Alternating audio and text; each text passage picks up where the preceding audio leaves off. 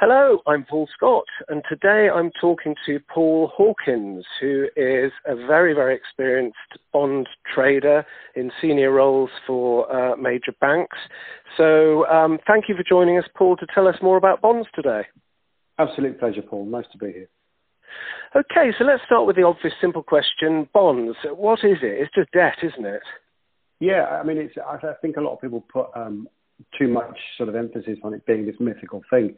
It's literally just a company or an issuer comes to you. If you take it down to its simplest number, if they want some money, they might ask you to borrow £100 and offer to pay you £5 a year for 5 years, and at the year 5 they give you 105 back.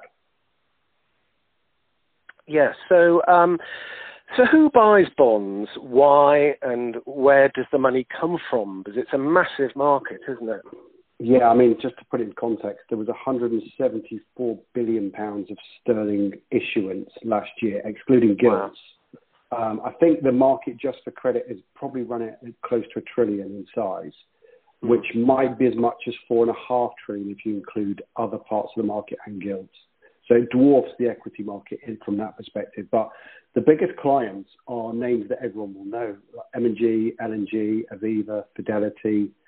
If you think about it, the biggest single flow, if you were to put one flow out there, it is pension funds, existing pensioners, and people paying into their pensions. So Google told me earlier there's about 11 million pensioners in this country. There's 33 million people of working age. So if you just guessed as percentages, like 80%, 26 million, based on the average salary of 38k a year, they were each putting 10% of their salary in, either by them individually or the company putting it in for them. That you could say that's 4k per person, which on 26 million is about 100 billion of flow a year purely on the pension fund. So that's just one area, but that's the most significant area. Then there's bond investment funds, the Fidelity Money Builder, the M&G Optimal Bond Fund. I think he peaked at 22.5 billion. So he was extremely large for a long time. I think that's now fallen off. Then you've got sovereign wealth funds. Norges always care and do care and are just involved all the time. Then you go right through to, depending on timescale. So, I mean, I've taken calls in my career from Japanese pension funds, Korean pension funds, vast asset managers who you've never heard of, but might be in the Midwest of America, just like the look of sterling credit, and will put an amount of money to work that you can't even begin to imagine. There's distressed debt players, there's hedge funds come and go. So it's a diverse world. And the key thing to remember is it's an institutional world. It's not a retail world. Yes, yes. So how are bonds priced? My understanding is they're issued at par value, which is 100, and then the market value can go up or down. So how is that pricing? How does that happen? Yeah, if you assume for a minute that everything is priced at par, which isn't actually the case, but that's a distraction.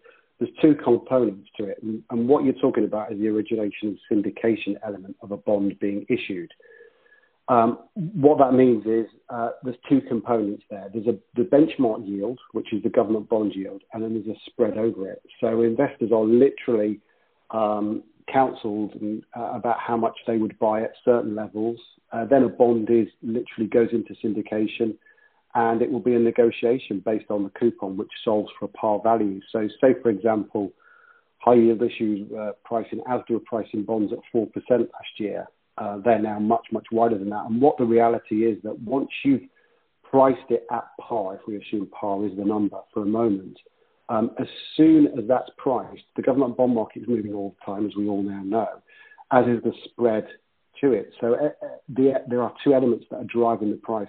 The price is actually a secondary factor, and it's only ever really agreed at the strike of the trade in the institutional market. So investors who look for a price, that is absolutely valid, but what they probably don't see behind it is there's a spread driving it and the government bond market. And that's what's making it attractive at the moment. Is one of the factors is that the government bond market has moved so much. Yeah, so I mean that's what piques my interest in bonds again, because I've as a generalist, I've got a vague understanding of the basics of bonds, and I've always thought, well, what on earth is the point in buying them when they're yielding virtually nothing because governments have locked interest rates down to practically zero with QE. But now QE seems to have ended for the time being anyway. These interest rates are looking much more interesting, I think, as an alternative to equities. Absolutely. I mean, the conversations that I have generally with people at the moment about bonds are, if you are an average investor and you are, say, targeting 8 to 10%, let's just say as a number, if you can buy bonds at 12 to 15% higher up the capital structure, then that is an interesting question to have with anyone. You know, if you can outperform your equity for a lower risk. I think people are waking up to that now. But I think there's a lot more to go on it. And when the day before the Bank of England launched their emergency program, the level of buying of gilts was astronomical. I mean, I'm not fully in the institutional market anymore, but people were looking at those yields over 5% and saying, I can buy long dated gilts, and there's a capital gain in there, and there's a good running yield. So why wouldn't we do that? Yes, one of my friends, Francis, nipped in and bought some, I think, 30-year UK debt when the yield spiked up, and he's done very well on that trade, so kudos to him. So let's talk next about the importance of the maturity date of bonds, and maybe you could touch on yield to maturity as well. Those are two key concepts, aren't they? Yeah, I mean, the maturity date is absolutely simple. It is what it is. There are types of bonds where the maturity date isn't fixed. There's a type of bond for every outcome, if you like. But if we assume that we're talking about bonds with a vanilla maturity date, that's at maturity date, be it whatever year, or the specific date, which is determined at the launch. So it'll always be it's usually the same day it was launched in X years. So if it's a 10-year bond, I can't actually remember what the date is today, but the 27th of October, but it would be 27th of October 32. Yeah, and everything's set up at when the bond is launched, isn't it? All the terms and conditions are fixed at launch. Yeah, the prospectus can often run to, I mean, one of the things when you start in the bond market, you're told to read a prospectus, and very few people do because it's about 600 or 700 pages, mostly of legal documentation. But assuming everything being equal, you never sell that bond, you know your return, and you know exactly the cash flows for the next 10 years, and nothing would deviate from that. So your only risk, if it doesn't default, is a mark-to-market risk in the meantime. Yeah, so this has got me thinking, if people are buying these things intending to hold them to maturity, then wouldn't that mean there'd be very little liquidity in the aftermarket? Well, I made a career out of trading sterling corporate bonds, and I would probably in normal days, before any crisis or in normal markets, a busy day for an individual trader would be 100 million of volume. Now you stack that up against any equity, and and a lot of people think the sterling market is illiquid, but it's absolutely not. I mean, market maker balance sheets have reduced, yes, and liquidity is less than it was, but that doesn't, down to this level, I mean, we're talking about odd lots. You have to remember this is an institutional market, so market makers have been asked to make prices in 10 million by 10 million on a regular, day-to-day basis. So that's the level of liquidity. So it's a misnomer, that. So look, thinking obviously the people who are listening to this will be people like me, private investors, retail investors as we're called in the city. There's not much of a culture of bond ownership in the UK, is there, compared with other countries? But tell us how we would actually go about buying bonds, and would we have to suffer wide bid-offer spreads and things like that? I think if you get caught up on the bid-offer spread, you're probably missing the point. Of course, there's a bid-offer spread. It depends what it is. If it's 10%. Yeah, but it's an over-the-counter market, so you don't know the market maker's bid-offer spread because he's not going to tell you that. What you care about is the actual yield, don't you? I mean, you could spend your day. I mean, we all spend our day worrying about bid-offer spreads in equities and in small caps. Yeah, it makes sense. But if you are buying a bond, then realistically, the bid-offer spread is a reality of the time when you'll want to buy it, which at the moment they will be wider because liquidity is low. So, but to put that to the side for 1 minute, how do you buy them? Through stockbrokers. The culture of bond ownership in the UK has gone through various iterations. In 2009, I was slightly involved in when they tried to push the retail market on the stock exchange, and they had some success, but the problem is issuers realised private investors need a lot more hand-holding, and you've seen all these mini bond collapses and things like that. It's just terrified people, but it probably suffers from bad press, a bit like Carver versus Prosecco, because it's higher up the capital structure to equity. You've got a fixed return, so your downside is known from the start, assuming everything goes to plan. So use a stockbroker, find the bonds that you want to look at. London Stock Exchange listed bonds are easier because if they're LSE listed, they will settle through Crest. If they're not, they'll settle through a thing called Euroclear, which is the bond settlement means. That does present problems, but there are stockbrokers out there. Private banks are the best, but obviously you'll pay more for a private bank offering. But they will have a full run of bonds. You could phone any private bank and they will send you about 1,000 bonds to look at. Yeah, because I was looking at your, I'm watching actually your fantastic interview that you did with Tamsin on PI World, and I do urge anyone listening to this to watch that. It was in June 2020, and I remember actually where I was when I listened to it. It was that good. I was very kind of you to say. No, it's fantastic. So I think I'm trying not to overlap too much with that. So I hope readers or listeners will listen to that first and then listen to this. But sorry, I lost my thread. Why did I mention that?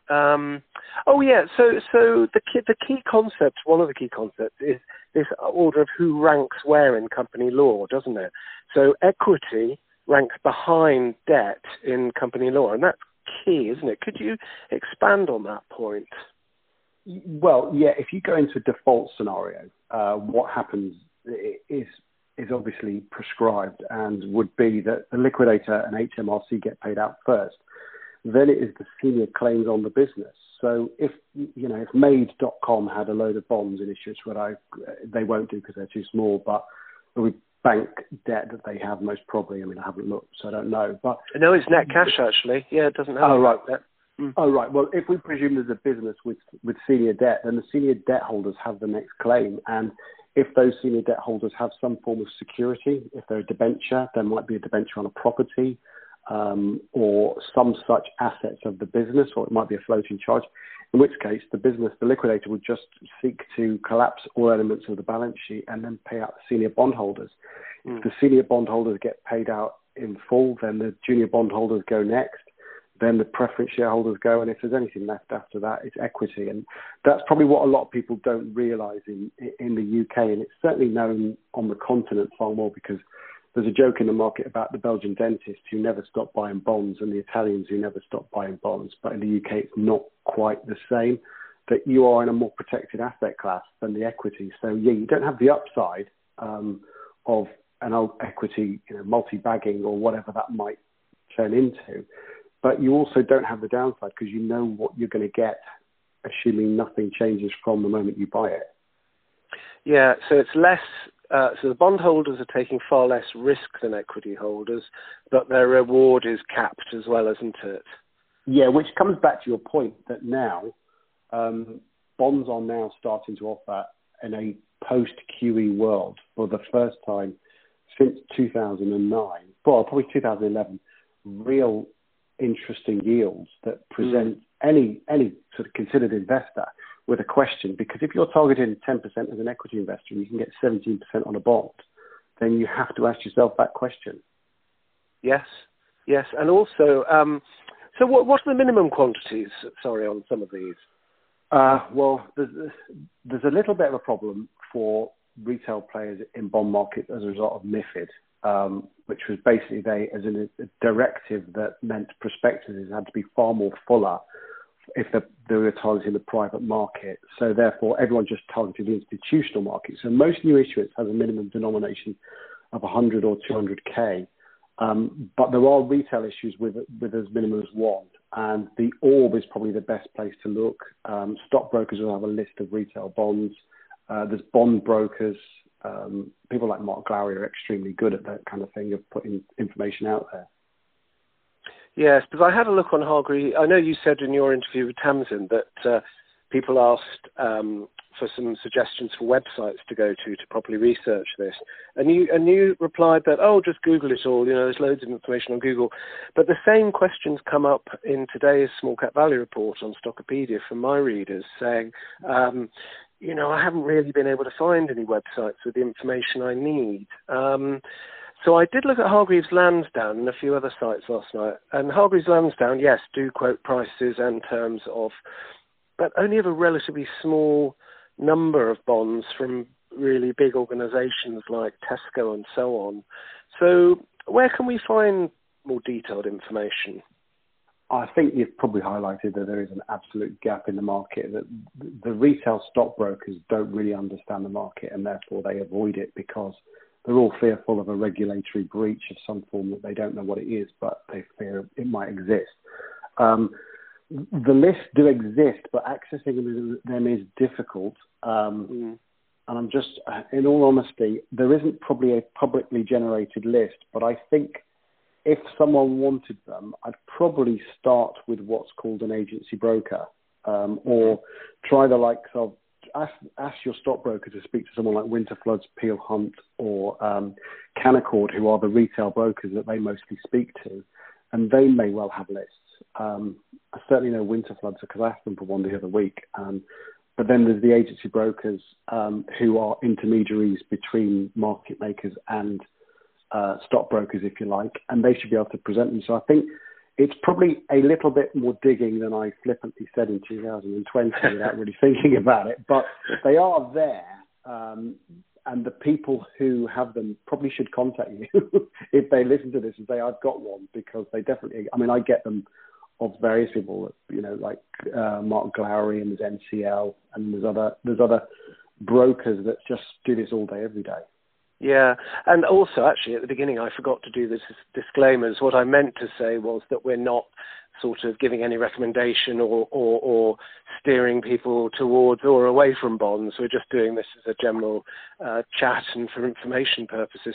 So it sounds to me like people, probably their best step, if they do want to dabble in bonds, is probably just to contact their normal stockbroker, isn't it? Yeah, and ask them for a list. They could just say, look, I'm looking for a 5-year bond or a 10-year bond in a corporate or a financial. What can you get for me? If the stockbroker says nothing, then they haven't even tried, because they do exist. Yeah. But they're probably fearful of sending that stuff out.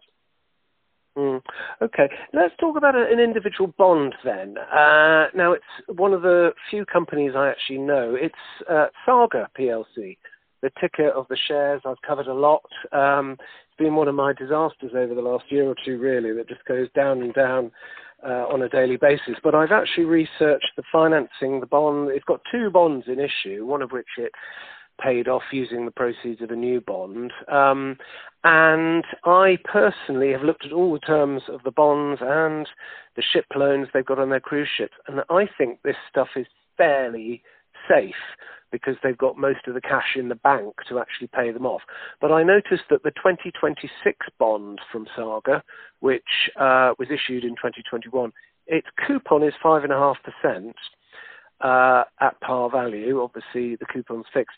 But the value of the bonds, they were almost very near to par at the beginning of 2022.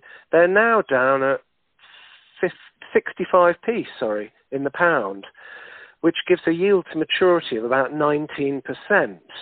So maybe actually we didn't cover on it before. Could you just explain yield to maturity versus coupon, maybe using this one as an example, Paul? Yeah, absolutely. Well, I prefer to use the term gross redemption yield just because it's drilled into all of us. Okay. Which is essentially the same thing, but the gross redemption yield includes any capital gain or loss along with the running yield. So if you buy a bond at par, you have no capital gain or loss, you just have the coupon. If you buy a bond, in this case you mentioned Saga at 65, you have a capital gain of 35 points, 35% if you bought £100 or whatever the percentage is, 35 points, and then you've got the running yield. So the capital gain for this bond would probably qualify as a QCB, so that would be tax-free. So your return is based on those 2 elements. So your coupon would be taxed, but your capital gain would be tax-free. And that is essentially what it is. But you've got to be very careful of just looking at the running yield, because the running yield would be very different the further away it moves from par, and that doesn't reflect the capital gain or loss. Yes, actually, let's touch on that tax-free element. So what constitutes a qualifying, what was it called, qualifying corporate bond? Yeah, qualifying corporate bond, QCB. QCB. Is in the Finance Act, and if you buy a bond that qualifies in sterling denominated, I think they have to be issued post 1982, the tax-free gain that you as an individual would benefit from if you buy below par is tax-free. There are certain qualifying conditions, as in it can't be convertible into equity, it can't have convertible features, it can't, I should know this because I spent hours looking at it a few years ago. It can't convert into another currency. There's about 4 or 5 conditions. The maturity can't be extendable. So it's basically, if it's plain vanilla and issued in sterling, then as long as it's got no funky features, then the capital gain will be tax-free, which is absolutely enormous positive at the moment. Why would the government allow that? I have no idea. It's in the Finance Act. I think it's in the latest iteration is in the Finance Act 1992. I don't know why, but it does exist, and it's a common feature that people care about it at times like this, and then most of the time no one cares about it. So the thing that is a fear if you do buy one is whether it is a QCB or not. But if you just read those 4 terms which are in that finance, if you just type QCB, those terms are pretty clear on what it is and why it is, and you can take an informed guess. Yes, okay. So something like the Saga thing, then, I'm thinking to myself, well, if I wanted to park, say, 100K or more in this, and I'm worried about the equity, maybe some equity dilute. I know one of my readers says he thinks Saga will have to do another equity raise, which will dilute people. I personally think he's completely wrong. I don't think there's any evidence of that at all. But that's his view, and he's entitled to his view. So that sort of steers me more towards the bonds, because you don't have to worry about equity dilution with the bond, and you can get a yield to maturity of nearly 19% per annum between now and 2026 on Saga. So how do they interact? Well, the first thing is that an element of that yield is reflective of markets at the moment insofar as refi risk. Now, refi risk is simply that bond at some point, if they can't refinance it, then they have to turn to equity holders. But this always becomes overstated at times of stress. And what I mean by that is that the bond market does have periods when it's closed in distress. But the reality is the bond market has to be open for an economy to function. So whilst we're in an inflationary time, there's a war in Europe, yada, yada, yada, all the events that we all know about, the bond market will reopen. It might reopen at a level that's vastly wider than where it is now, but a company like Saga can access finance. M&G, if you take them as the biggest sterling bondholder in the market, will give them a price.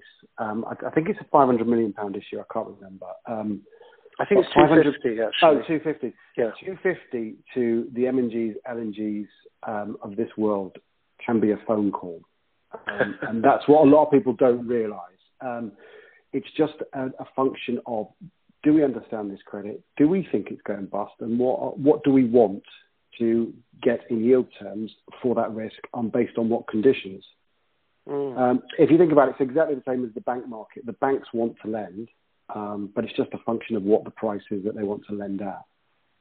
Yeah, that's a great point, actually, because it strikes me that, Saga now has a very low market cap. It's not much above 100 million, I think. So, but yet the bond funding is so much safer and more secure than bank lending. Why is it that more small to mid-cap companies don't access these very liquid and very safe bond markets? Because you don't have to worry about things like net debt to EBITDA covenants with bonds, do you? You absolutely do. So the Saga bond, the Saga bonds explicitly references the RCF and the RCF covenants. I remember some chat about it. I did look at it. So there's no specific covenants in the bond, but what they say is we will pari passu to the RCF. So therefore, if the RCF is triggered on the net debt to EBITDA or the interest cover, which they relaxed when they issued the bond, then that would be an event of default for the bonds as well. So all they've done is basically circumvented the need for individual covenants, but just said we're going to rely on the RCF covenants, and if they trigger, we trigger. So I think there's only two of them. Yeah, the only thing I would counter with that is that Saga doesn't use its RCF. It's got gross cash of about 170 odd million in the bank, and the RCF is I don't think it's ever been used, and it's only £50 million facility. So wouldn't they be better off just cancelling the RCF altogether? That probably goes above my pay grade, but just because they haven't drawn it down doesn't mean they aren't subject to the conditions of it, because it's an available facility on demand. So they would still have to match it. But yeah, if they were extremely bullish, they could say we don't need an RCF. But I mean, I'd perhaps put that question back to you. Is that wise as a corporate to not have that emergency overdraft facility in place? I don't know too many corporates who would be so bullish as to do that. I think given the extent of their cash pile, they could safely let it go. But I do take your point. So that's interesting. But assuming then that Saga didn't have an RCF, well, let's say for a hypothetical different company with no bank borrowings that funds itself entirely by bonds. Yeah. The bonds then would not contain financial covenants, would they? It depends who the issuer is. So, I mean, if you think about it, if I came to you and said, Paul, I've got a bond for, if we think about EIB as better rated than the government, as in European Investment Bank, would you lend to them? Yes. Would you require covenants? No, because they are more certain to pay than the UK government.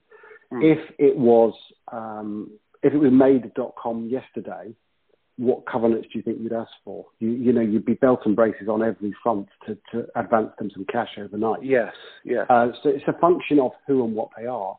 But those are very extreme cases, Paul, aren't they? So, say for a typical mid-ranking, solid sort of middle large cap, would a bond with them have covenants?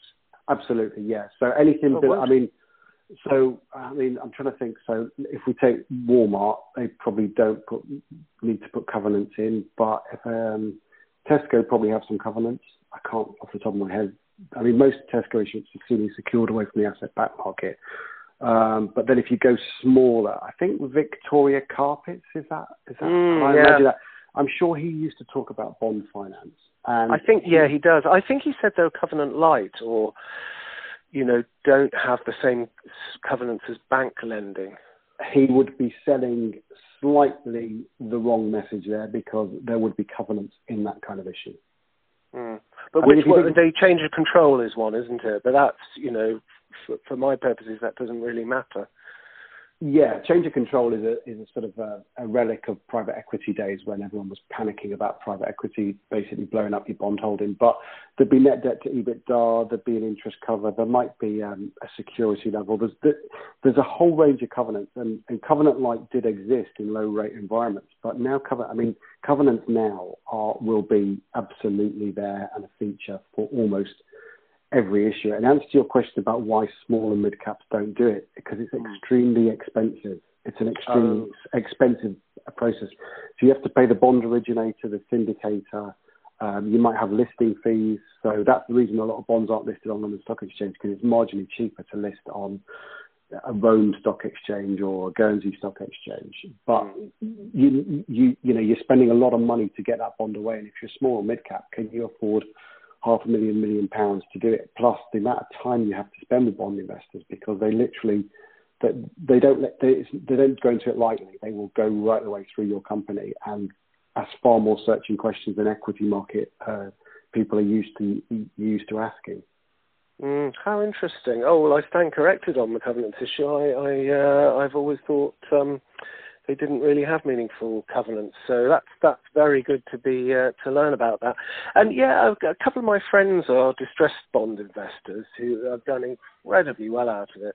And they always say over, a long time, 10 or more years, and they barely touch equities now, because they come across junk bonds where institutions have become forced sellers because something's gone wrong at the company, but where there's really actually, in the real world, very little chance of the thing defaulting. And they seem to clean up on all of these things when they re-rate.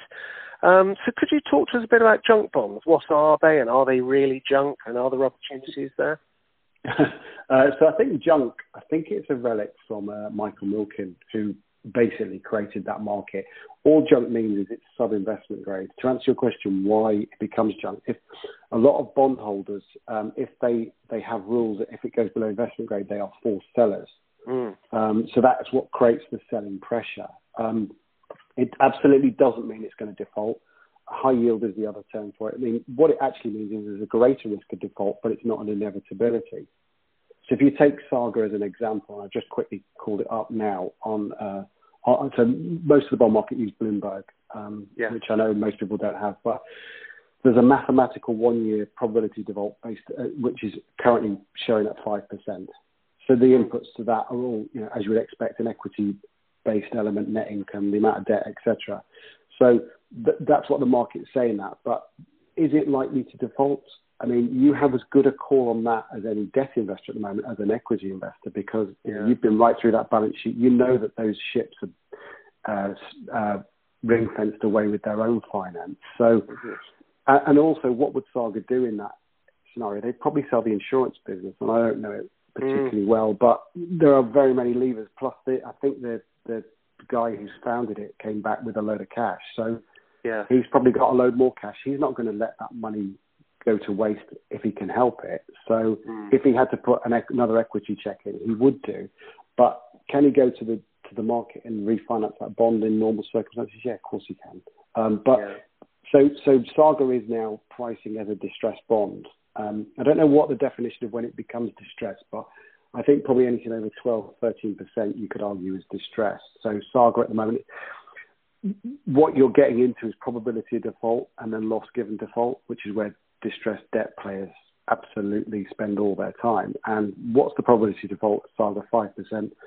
Loss given default, I would guess, would be 40%. And what that means is if it collapses, you get 40p in the pound. Yeah. And that's based on par value, not the price, isn't it? Yeah, well, you forget, you're basically just saying 40p in the pound. So you said it's 65p, so you could quite comfortably say that your downside is 25 points. But if you hold it for a few years, that downside is gone because the coupon's paid for it. Oh, so the 40p in the pound is based on the current price of the bond, not the par value. Right, gotcha. Yeah, forget the current price or par. It's just that the working assumption in credit markets is on a default that 40p is the number that you get, and it's as good a number as any because it's just born out of history. Yeah, interesting. And the thing is, the defaults are pretty rare, aren't they? Unless and it's glaringly obvious if something's in really serious distress. So, I mean, a lot of the skills really in assessing balance sheets and companies' viability for bondholders are really the same skills as a value investor in equities, aren't they? Absolutely. I mean, a company is a company, whether you're a bondholder or an equity holder, but your mandate to yourself or whoever you're operating for is just different. Like a bond investor traditionally is trying to solve for some form of liability. But distressed debt funds, I mean, in 2009, I can remember getting phone calls from hedge funds that are now extremely large, and they were buying up debt in Daily Mail, ITV, all the UK sort of national operators that were listed, that the bonds were yielding 15, 17%. And they were exactly like you just said. They knew that these things were unlikely to go bust. They were happy to run the slide rule over the company and just take that risk. Yeah. I remember the only time I personally ever bought any bonds was when the Royal Bank of Scotland prefs were yielding 62%. Oh, that's a good trade. Yeah, which was in about 2008, 2009. I mean, I know people who've been set up for life on that one trade, who's still got them, and it was incredible, really. But so these markets do, in the financial crisis, become very dislocated, don't they, or can do? Absolutely. I mean, there was a bond on our desk that's still discussed that was bought at a distressed level, and we were all allowed to buy it, but it was on 100% yield, so we had to make one coupon. Grief. Wow. But that was at the depths of 2009. Yes. And there's still a friend of mine who moans that he went to lunch when it was all done and he missed out. Oh, God. Famous city lunches that last till about 2 a.m. Yeah. So this LDI's business recently, and that's more government debt, isn't it? But what's your take on that, where the markets went haywire recently? Well, the LDI trade did involve credit too. I think Terry Smith summed it up best of anyone in his no-nonsense way, and it all stems from Equitable Life. And Equitable Life and pension fund holders and things like Maxwell, they wanted to reduce risk and volatility for pension funds. And that basically caused financial engineering. Financial engineering always prompts change, but the regulator endorsed it. And I think it was all fine and orderly, and the moves would have been okay but painful had events with the government not taken as they did with the velocity of the move. And the collateral calls increased because whenever an extreme move goes, the collateral call increases as a percentage of the trade. So there were two things moving there. And I think everyone there's a lot of hindsight in there that, it was a disaster waiting to happen. But a disaster waiting to happen, it always requires a trigger event. And that gilt market move was seismic, and I can't remember one like it. And it really did take everyone by surprise. And then them selling actually caused the problem to worsen. But would we have all been talking about LDI had Kwasi Kwarteng not stood up and said what he said? My guess would be the vast majority of the population would never have heard the word LDI had he not done what he did. And so the next shock is always the unknown one. And LDI has been a common picture for 20 years and no one's heard of it, apart from outside its circles. And there were, of course, aggressive players in that market. But the long-standing listed people who are involved in LDI are responsible, and I never saw any malpractice on that front. But the aggressive players were obviously leveraging more than they probably should have done with the benefit of hindsight. Yeah. But the regulator is culpable. Yes. Yeah, interesting. There's a good article in Bloomberg today actually saying that the Bank of England brought down Liz Truss's government, not the markets generally, which I thought was quite an interesting view. Looking at inflation then again, we've had this big surge in inflation, 10% now, and then forecast to sort of drop to around 7% during next year, and then plunge in 2024. So I think a lot of people, myself included, are looking at these corporate bonds where it's quite easy to get 5 to 7% yields, or, as you say, much more on more distressed things. So could this be a good place to look now for a nice income stream with relatively low risk instead of equities? What's your view? Absolutely. I mean, I think the term we're using a lot with people I talk to is equity, like returns for fixed income investments, which, like you said, right when we began to talk, that hasn't been the case for at least 12, 13 years. So yeah. You absolutely, I mean, inflation is something that nobody knows how it's going to evolve. But if you listen to all the central banks, they're all intending to crush it, whatever the consequences. So if they are right and you take that at face value, then locking in a high yield now, it could pay you back in many multiples over the years, because bonds don't stay static. They will recover. And a lot of people sort of make the mistake of thinking, if I buy it, I have to hold it. You can buy it and then sell it. You know, like you mentioned, your friend buying the gilts just before they rallied. You could have made like 20, 30% in 10 minutes in the gilt market, which is incredible. Yes, so it is actually, you know, if you know what you're doing, you can actually find some quite exciting and volatile trades, can't you, in bonds? Not, of course, that we're suggesting people do unless they're experts. Oh, absolutely. I mean, if you go down the list of people, so Asda issued, I think it was $4.5 billion. That's a high yield issue. Morrison's was bought by CD&R. Those bonds are yielding 15% now. But a lot has to go wrong. Yeah, a lot has to go wrong at Morrison's for that to actually become an issue. Marks and Spencer's, I haven't looked at them, but the 5-year bond was over 10%. And then you ask yourself the question, is Marks and Spencer's going to go bust in the next 5 years? What does it actually take to happen there? But I mean, if it helps you, I'm more focused at the moment on the product I've been buying is preference shares. Because preference shares are in between equity and debt, but they're easier for a private investor to access. And those yields, some of them hit nearly 8% last week. And that is a far easier product because the stockbrokers aren't afraid of them. So you can get the list very, very easily. They're also, the dividends are treated as dividends rather than coupons. So there's a taxable element there in that dividends are potentially better in some ways than coupons. But there's an element of a buyback story there, which is, there's always an arcane story in bond markets. And the story of preference shares is they won't count as capital in the near future, which means that they will probably want them gone because it becomes very expensive to have issuance out there that doesn't qualify to the regulator. So they will probably try and buy them back over the coming years. Lloyd's tried it last year, but the history is that Aviva tried it a few years ago and absolutely messed it up because, and I don't want to get too in the reads, but there's a potential there with them a lot nearer par that you could have a nice capital gain there. Oh, how interesting. And also, I mean, if people don't want to get involved in all the minutiae of this, because it is an area where you need to know what you're doing, isn't it?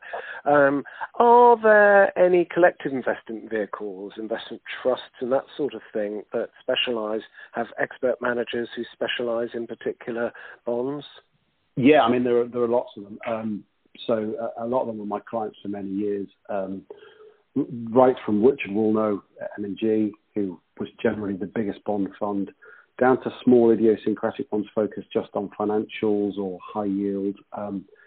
24 have got a big range. Royal London, probably the one I'd pick out is Eric Holtz has been there through the cycle and still loves it, even though he's sort of pushing on a few years. But he is absolutely on point with his fund. I don't actually know which one it is. I think it's the Royal London Sterling something fund.